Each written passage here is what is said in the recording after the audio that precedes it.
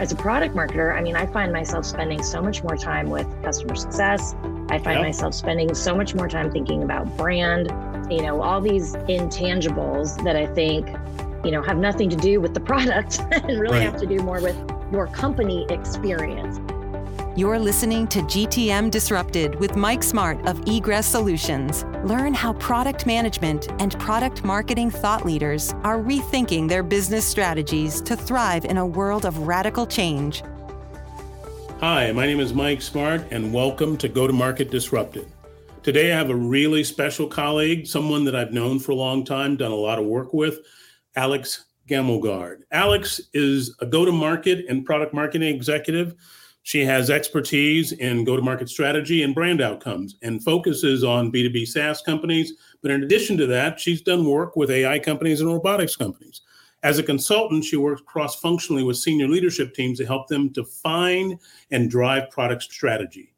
Alex has a diverse and impressive background, in my opinion, in the industry. She's previously worked with companies such as ActiveCampaign, SoftBank Robotics, Rentalytics, and Aptus in leadership roles such as head of product marketing, head of go-to-market strategy, and senior director of brand development. I'm really excited to have Alex here with me today.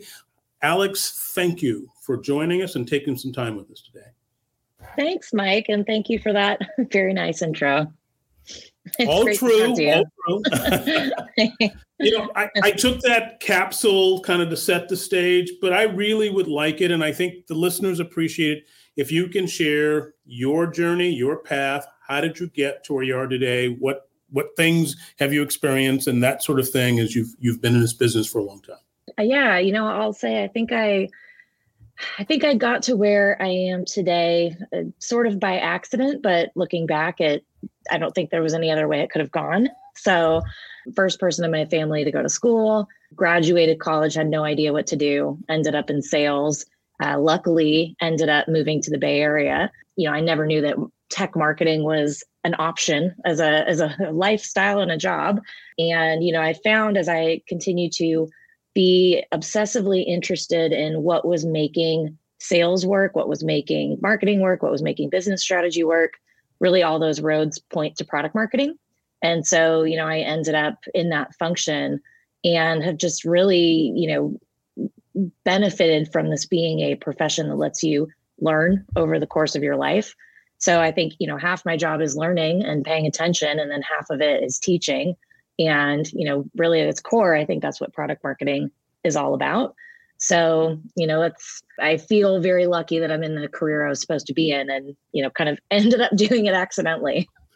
That's actually an amazing account, because you've hit on two things that I think are just really makes it exciting, and it sort of brings the authenticity to it. One, you didn't plan this. You got here by way of just a series of activities and an intention.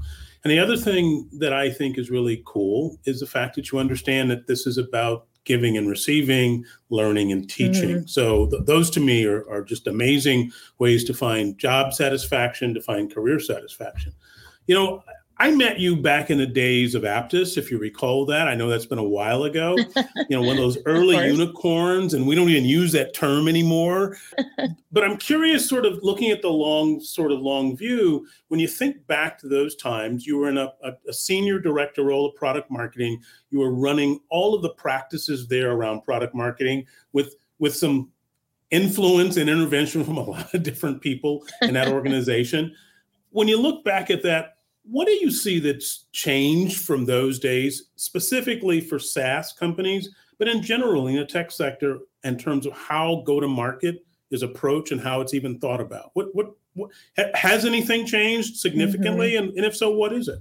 Yeah, it's interesting. I feel pretty lucky to have been coming up in my career at that time compared to now. I think, like you said, unicorn was a term. It felt like there was a lot of excitement and energy and enthusiasm, but there were also a lot of best practices being established by companies like Salesforce. HubSpot did a great job establishing some best practices for marketing back then, Marketo as well. It was this time where there was a lot of rigor and discipline and enthusiasm. Marketing, you could measure it for the first time in a quantifiable way with the advent of digital.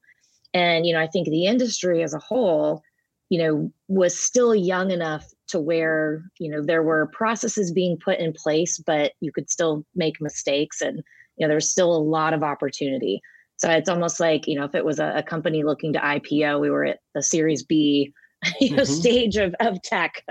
That was a great environment to really kind of learn the rules, which has benefited me in most recent years, because this is a time of breaking rules.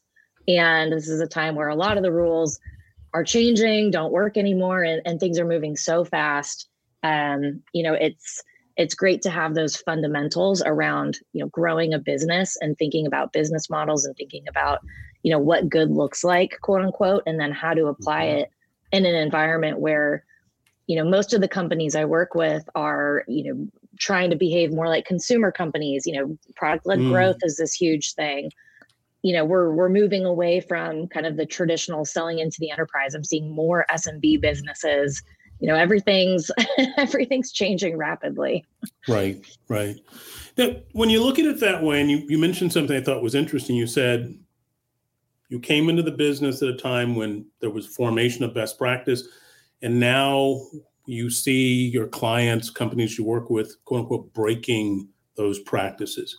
What's behind that? What do you think that's usually a cause and effect sort of thing, right? So what do you see as the cause that's making people rethink all of these interesting and even compelling ways in which we ran a business just even 5 years ago? Sure. I think one of the most interesting things to me about business is how connected it is to just macro trends. So, I tend to think really, really as big of a picture as I can possibly take in, and I think in the last 5 years, obviously COVID-19 changed everything, but also this move to remote work. I think we're seeing, in the tech sector, a lot of hesitancy and uncertainty. I think teams are struggling to stay connected. Everyone that I work with struggles with that, to, maintain an engaged workforce. I think, the new kind of cohort of people coming into the workforce have totally different expectations for how they want to engage, how they want to be treated, demands for work-life balance, all of these great things.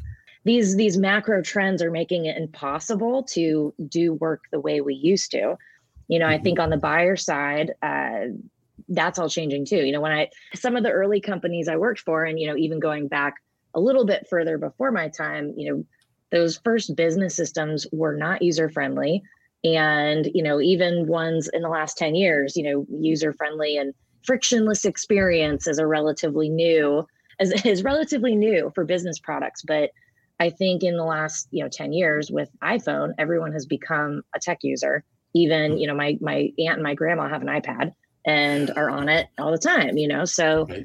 People are used to what a world-class technology experience can be, and they're demanding it when they buy business solutions too. When you think about what you learn, because that's valuable. Yeah. And I got to believe that has a lot to do with why you're able to stay in the business and stay valuable to your clients. Mm-hmm. We're talking about things that have changed.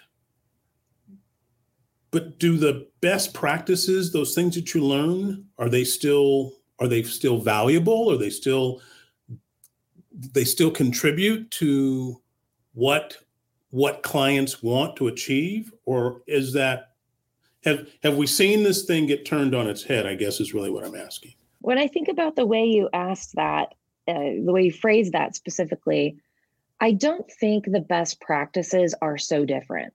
I think, at the end of the day, if you want to grow a business, you have to understand your customer, and you have to deliver products that the customer, wants. You have to anticipate their needs. You have to understand their needs. And you have to think about their ecosystem and their world and make your solutions easy for them to use. You have to have great education. You have to have great support. So those fundamentals are all still the same. I think what changes is the delivery mechanisms, the way teams are structured around them, and, how you get to those, in a world that looks very different at a macro level.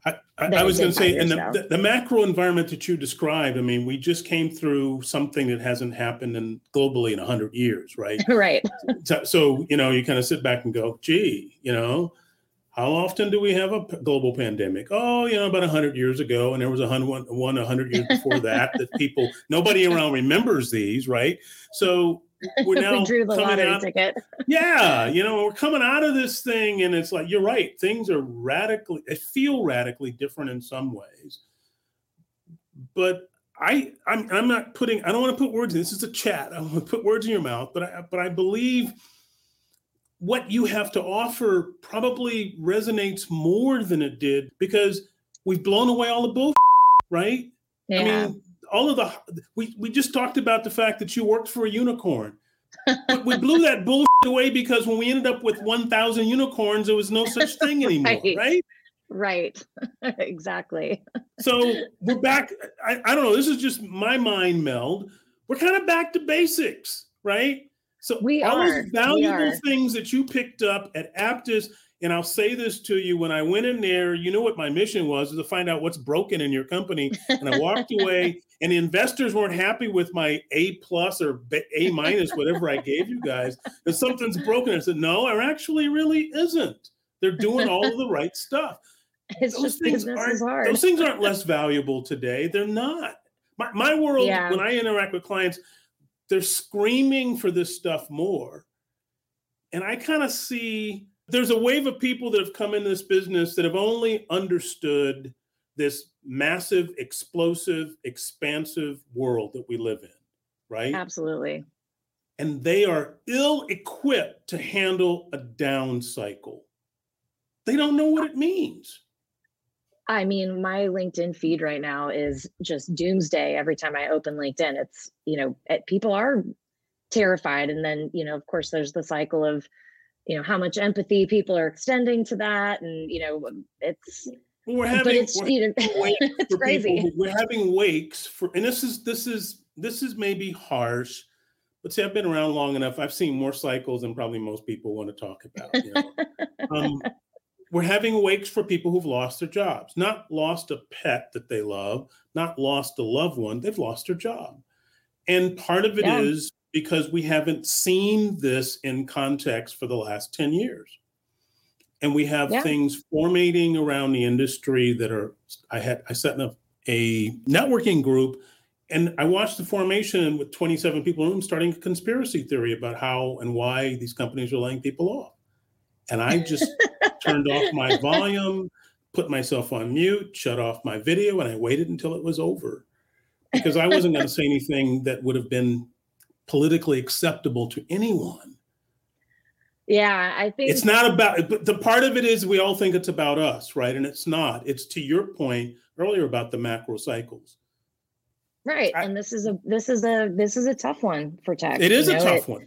It is a tough one. It is. And I think, to your point, it's, I get a little bit sad myself when I think about, oh gosh, are we ever going to go back to the days where it's, fun and exciting and rah-rah? And, I was just in downtown San Francisco yesterday, at the Google offices, and I mean, they're so beautiful, but they're empty, and walking around and looking at, these big porches covered in lights and, oh my gosh, what a beautiful environment to work in, but nobody's here. And, that's a mix of, not just the layoffs, but, the whole change to remote working. And remote working is probably the biggest factor, right? That people are no longer being asked to come into the office. There's some hardcore companies that are. It's hard for the young people. I really do think, the guy I'm currently dating, I met at work, 10 years ago. A lot of my close friends I met in the office that I am still friends with today, and learning those. It'd be hard to meet somebody at work and end up in a dating cycle from Zoom, right? It just would not. I mean, that wouldn't happen, and I just think these people are, I think there's a generation of workers that, are looking for mentorship. They don't understand what the best practices are. They don't, right. I feel lucky that I got to absorb a lot of that when I was coming up, and, learning lessons from different departments and people I wouldn't even interact with in a meeting, right. But just hearing them complain about something in the hall and connecting that back to something I'm working on. And, I think it's a huge blessing to have flexibility. And I would certainly never say I think everyone has to be in an office all the time, but I do feel bad for this new generation of workers that are struggling to see what good looks like. And Mhm. it is clear and it's palpable and it's manifesting, I think, in companies' performances and, all of it. So true to this podcast title, we are in the essence or in the vortex of talking about go to market, disrupt it, not just as providers and purveyors of technology have their markets disrupted, their workplaces, which is responsible to go market, has been completely disrupted. Yeah, So absolutely. workshop this with me a little bit. What's missing? We can't go back to the way things were in 2017, right? That's correct. I mean, as much as I want to hit rewind, I can't. What are the missing pieces that you think about? If you think about, you said you think about this a lot. What pieces need to be brought to bear in your mind? What do you see that needs to sort of pillars, if you will, that sort of create a foundation to take the next step forward?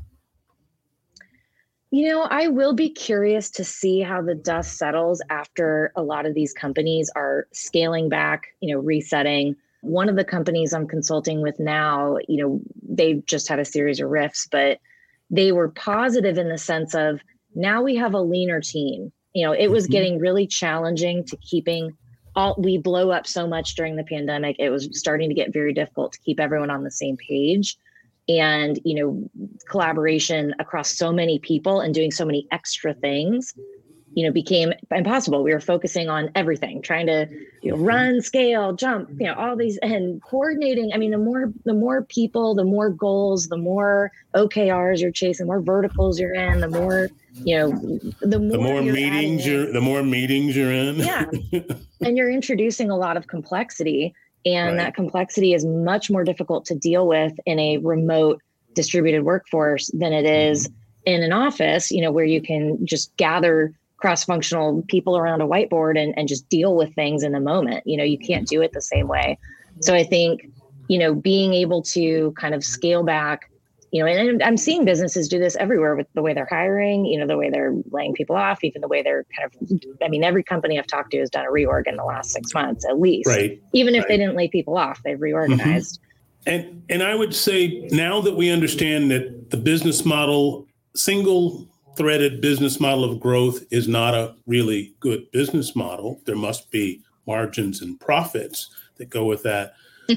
Then the practices you talked about with affection that you learned in the early stages, they have to have a bigger, better play because they're proven over time, right? They didn't change just because we got digitized everything. They accelerated, but those practices used to be manual practices.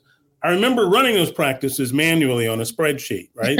Before we got so smart that we could take a CRM platform and automate them. Those things aren't going to change. They're not going to go away. I agree with that. I agree that those things are still the needs, and the needs are the same. The challenges are different.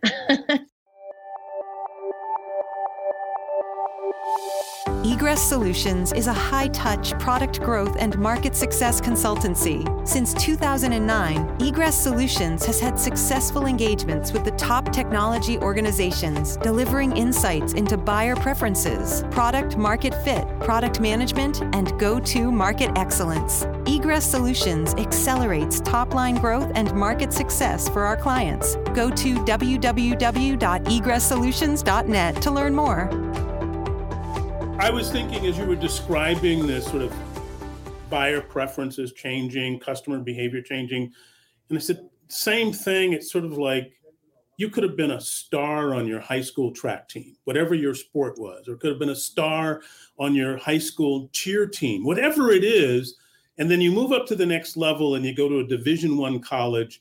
It's the same game, but there are a lot more people competing and the bar is a lot higher. So if I was a 6'2" high jumper in high school, if I couldn't clear 7 feet in my college, I wasn't on the team. And I think that's and if you could do 3 backflips as part of the cheer team, it's somehow you need to do that and a somersault without, without falling when you come down at college. And it's just a different game, same game, different level of expectation, different level of competition. I feel like that's kind of where our industry is. We're growing up, right?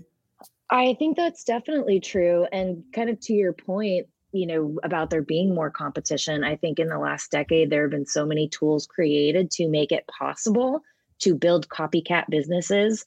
It's really unusual that someone gets to be the only provider in their space for any, the second the market, no, unless you're just really, really early and you're ahead of buyers and you're spending all of your time trying to, educate the market. But the second someone else sees that you can make money from something, they're right behind you. So they can get way too faster. Many tool options to simplify and lower the barrier to entry, to use an old school term. And then multiples of trillions of dollars of people ready to invest to copycat. Exactly. There's a great book by Rita McGrath. I think she's a rock star. The first book she came out with several years ago was called The End of Competitive Advantage. And basically what she lays out is this concept that says, given the leveling playing field, the democratization of technology, there is no competitive advantage anymore. It sort of leans very rare, I think. Yeah. Well, I would say that the competitive advantage will last probably 2 or 3 Scrum cycles, because if you come out with a capability, I can look at it, copy it without even infringing on your rights, and replicate some variant of it and take advantage of what you didn't do right my next iteration. And so when we live in that kind of world, my thinking is, and this is supposed to be a chat, I don't want to dominate this, so I'm interested in your perspective. My thinking is that practices, the kind that we have around our business, product marketing, go-to-market practice, become even more important, because the tech is not differentiable anymore. You can't differentiate on technology. I think that's right. And I think, I would also say, sometimes I'll see people posting, the best product is the one that wins. And I mean, that's absolutely not true. I wish it was, as someone who really appreciates good product, but, it's becoming a combination. I would say the easiest or the simplest or, the lowest cost to making this work for me, or the one my friends talk about, or, there's so many other things that, if you're thinking about winning the battle in a space, having a good enough product is the bar. And then from there, it's, your customer experience, your service reliability, how people are talking about you, how you're showing up on review sites, that is, all of it is so important. And so, I think even as a product marketer, I mean, I find myself spending so much more time with customer success. I find myself spending so much more time thinking about brand, all these intangibles that I think, have nothing to do with the product and really have to do more with your company experience, is what people are buying. Do you feel that we have reached a point where we really need to rethink what the product is? I'll share a story with you. Had lunch with a friend. He just bought a Tesla. It was the $80,000 or $95,000 variety of a car. So not too expensive, but certainly not a cheap car. And he tells of experience of picking up the car and being told that the car he drove in with was not allowed on a parking lot. Huh. I mean, yeah, exactly. And then a whole list of other things, which I won't go into, that were sort of disruptive to him, so much so that he said, if they asked me to do a 1 to 10 likelihood, it would probably be a 5 or less. I said, but you got the car, right? All this cool tech. He says, but the experience was awful. Everything from picking up the car to everything that happened was not good. And so, and that sort of my takeaway from that was, at the consumer level, and you said it earlier about thinking about iPhones and iPads, that company kind of redefined what the product was for us all, right? Very true. Yeah. And we're never going back to think about the product as the thing that we hold up or the thing that we touch anymore. It's everything that goes along with it. I mean, think about even Google. How much have you paid Google? When you think about that as a product. A good chunk of my retirement, maybe. If I think about it in the broadest concept, if I think about me running a small consulting practice and paying for AdWords for a number of years. I mean, so if I go down that path. As a marketer. yeah, it's like, oh my God, I don't want to think about that. I'm afraid, But as a search engine user, I mean, I've paid no, nothing. Zero, nothing, right. Right. But that's probably one of the top products, I use. That is the thing that gives them all that money that they get to do the innovation with. Yes. Yeah. So, thinking to your point about, kind of redefining product, I think, obviously Apple's a leader, is like from the customer experience, the product, all of everything that we love about them. But then, Google kind of in its own way, they have a product. I use their core product. I mean, of course I pay for it as a marketer, but as just a regular consumer, I use all of their products without paying them a dime. And I just, so it's interesting. It's kind of, I don't think that would have been a possibility 20 years ago to think about having a product that was like that. Well, no, you're right. And so you hit on this earlier, and I want to come back and maybe resurface it, is this concept of business model, right? So not only do we think differently about the product, the engine that fuels the product is seemingly more about business model than just the tech that delivered the box or the package to us, right? It's so Google can spend all of this money, innovation, and make it all free for us, because what they're making on the other side of this equation as a marketer, what you're paying them, is absolutely astronomical in the scheme of things. Right. and we'll pay because we want to make our own business. What other options do we have, right? So, yeah, exactly. So they know what they've got is a once in a lifetime sort of event and thing, and everybody's playing this game. So why change it, right? So they can give us consumers pretty good product for nothing, and they can charge us marketers outrageous fees for what we hope will lead to generation of leads in business. Well, and a lot of businesses have copied that model. I think about the number of marketplace companies I've worked for in the last few years or consulted with. Early in my career, that was such an unusual, I just didn't run into that. And now I feel like everyone I talk to is either doing category creation or, they're doing a marketplace and, having the free model and the paid model. And, so I think it has definitely, it's hit the broader market as a strategy that, most companies are at least thinking about. It's back to that copycat example you brought up earlier, right? We're sort of all duplicating some of the same things over and over again. So question for you, if you were looking out in the space 3 to 5 years, what thoughts do you have about what's coming? What trends do you see out there that are really potentially going to change things, even disrupt things even more? Gosh, this is such an odd time to be looking ahead, because I have not felt so much weirdness and uncertainty and odd vibes in my entire career in the Valley. Say more about that. What do you mean by odd vibes? Tell me. What do you mean? I think some of the things we shared earlier about kind of the structures of businesses themselves, thinking about investments in real estate, investments in people. How do we make new people who've never worked in a quote normal workplace that we're all used to? How do we make them successful? I think, all of the it seems like every year there's some crazy new global event that is, changing the way everyone's thinking about everything. So I think that, it's an uncertain time, but I think one thing that is, unrelated to that I cannot help but be fascinated by is, I think AI has arrived. I mean, that's not saying anything new. I think 9 out of 10 people you would ask what trend is interesting to you right now would probably say that. But, I think it's not just about ChatGPT. It's even, looking at the war between, Bing and Google. And, if we're moving towards a world where there's chat-based search and this whole search model, we were just talking about Google and how much money businesses spend on Google and advertising. If we're moving into suddenly a totally new way to search the internet,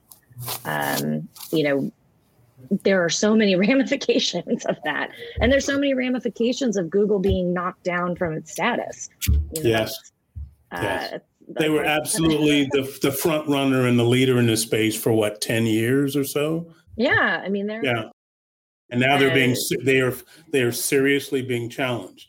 So I'll add this purely as a tease and purely sort of devil's advocate and tongue in cheek. I'm going to literally put my tongue in my cheek. I've seen AI arrive 4 times. Okay. So I'm just sort of sitting back saying, I'm not going to say anything yet because I've seen this move. This is sort of like Fast and Furious Part 6. Mhm. This is AI Part 5. And it just shows how long you've been around. But when you look at long cycles and we forget these things come and go in ebbs. Our industry is so fraught with hype and so fraught with expectations that get out of alignment with what's really possible. We have these waves go. And I won't even recount the previous 3 iterations of AI. It's not worth it. But we have one going on right now. It has the feel of being legitimate. It does.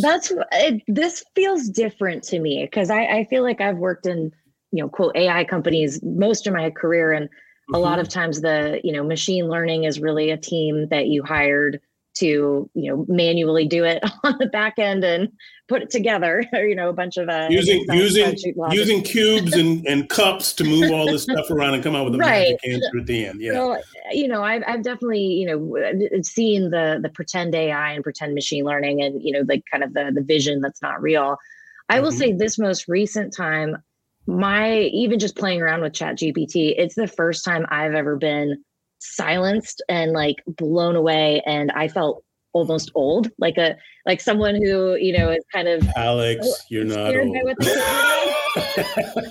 Sorry. I've never had a technology kind of. I think there was a week I was a little bit shell shocked, just thinking, this feels very different. This feels very real. I'm amazed at the kinds of information and queries and. Hey, write me. I just read earlier, someone had them write an NDA in the tone of Foghorn Leghorn and was sharing that around. And I mean, it was hilarious, but, that's pretty, intelligent. And what we're seeing now is, and because literally, if you go back to these previous instantiations of AI, one was completely fake. People were using rules-based software development to tell you it was AI. And it wasn't, it was rules-based. And we saw when it scaled, it broke, couldn't be AI. And then the ones before that were absolutely laboratory experiments. They were literally, think about, the old TV shows with the guy walking around with the white lab coat, literally doing weird stuff with this machine with lights on it. I mean, those are some early AI capabilities. This one has put itself in front of the average person, the everyday user, and said, play with it. And so it has massive intrigue, obviously. And I think people who don't have the technical chops are blown away because they're now, and I'm not saying it's you, but people outside of our industry are now saying, I can touch this and see it. And it is mind blowing. You can ask ChatGPT or its younger brother, who's going to come along soon and blow it away. Some really interesting, compelling things, and you can interact with it. So I agree with you. I'm cautiously optimistic. Yeah. I mean, I think having so many consumers in front of it will only accelerate development of it and kind of the expectation of it and understanding of it, which is cool. Divert a few $1 trillion into the R&D of it. Right. I think to me, the 3 to 5 year prediction is what's going to happen in the search world. And I think that is, when you think about how marketing teams are structured and where their budgets go and how they're used to getting eyeballs, if there's a big fundamental change in how all that works, that's going to be interesting. And who knows what we're going to do as marketers to deal with it. So that's, things are going to keep being exciting, I think. I think you're right. We do not live in a boring industry for sure. This is why I think people come in and stay in it so long. And if you like stability and those kind of things, you probably leave this because it's just always, like you said, it's always something weird going on, right? Right. And there's a lot of uncertainty as well. But for the right type of person, this is a cool ride. It can be the most fun that you can have. In a work-life balance, if you can keep it in work-life balance, it can be a lot of fun. I agree with you. Here's a question for you. In these times of uncertainty, who do you look to for inspiration? Where do you find sort of people that know how to shine the light that you want to see and help you form your sense of North Star? Yeah, I think when I was younger, I probably focused a lot more on, kind of vertical or industry specific stuff and, really trying to spread that. But now I think I'm following people who are being good people and talking about being good humans and trying to, bring other people up. And I think that's, like Adam Grant, I love. Mhm. I think he's a great, just everything he says is so just empathetic and compassionate and smart. I like Nick Mehta from the CEO of Gainsight. I think he's Yeah. got a really good look at, just being a good human for your customers and kind of putting that business lens on it. And then, of course, for Product Marketing Alliance and ShareBird have done a lot of really great things for product Yeah. marketing. So I think they're Correct. awesome. And then, I think as we kind of talked about things changing, I actually follow a few people on TikTok, which, is so weird. That's where, it's now become a place of, funny business stuff, I guess. And, Right. there's this guy, Corporate Bro, that has a whole bit about, basically being an enterprise salesperson and makes TikTok videos that are so true. They are very painful. And this woman, Rachel Woods, who does a lot on AI, and she's always got, tied in up with Microsoft, and she's got some smart stuff to say. She actually has a YouTube channel as well. She's actually very, very insightful. Oh, Yeah. nice. Yeah. I found her on TikTok. So, Alex, if someone wants to reach out to you, connect with you, find out more about the things that you do, how would they do that? I would say the best place to find me is on LinkedIn. I'm Okay. pretty open to accepting new connections and always love talking with people that are, that love to talk like yourself in the space. Yeah. So, my LinkedIn is /Agammy, AGAMMY. And yeah, if you have any interest in connecting, feel free to shoot me a note. Alex, it's been a lot of fun. This is a Friday afternoon sort of chat, and that's exactly what it was. It was a chat. I really enjoyed it, and hopefully Exactly. you found it insightful and helpful in some way. I did. Good. I always love talking to you, so this is great. All right. Alex, thanks a lot. Take care. Thank you for listening. To learn more about egress solutions, head on over to www.egresssolutions.net.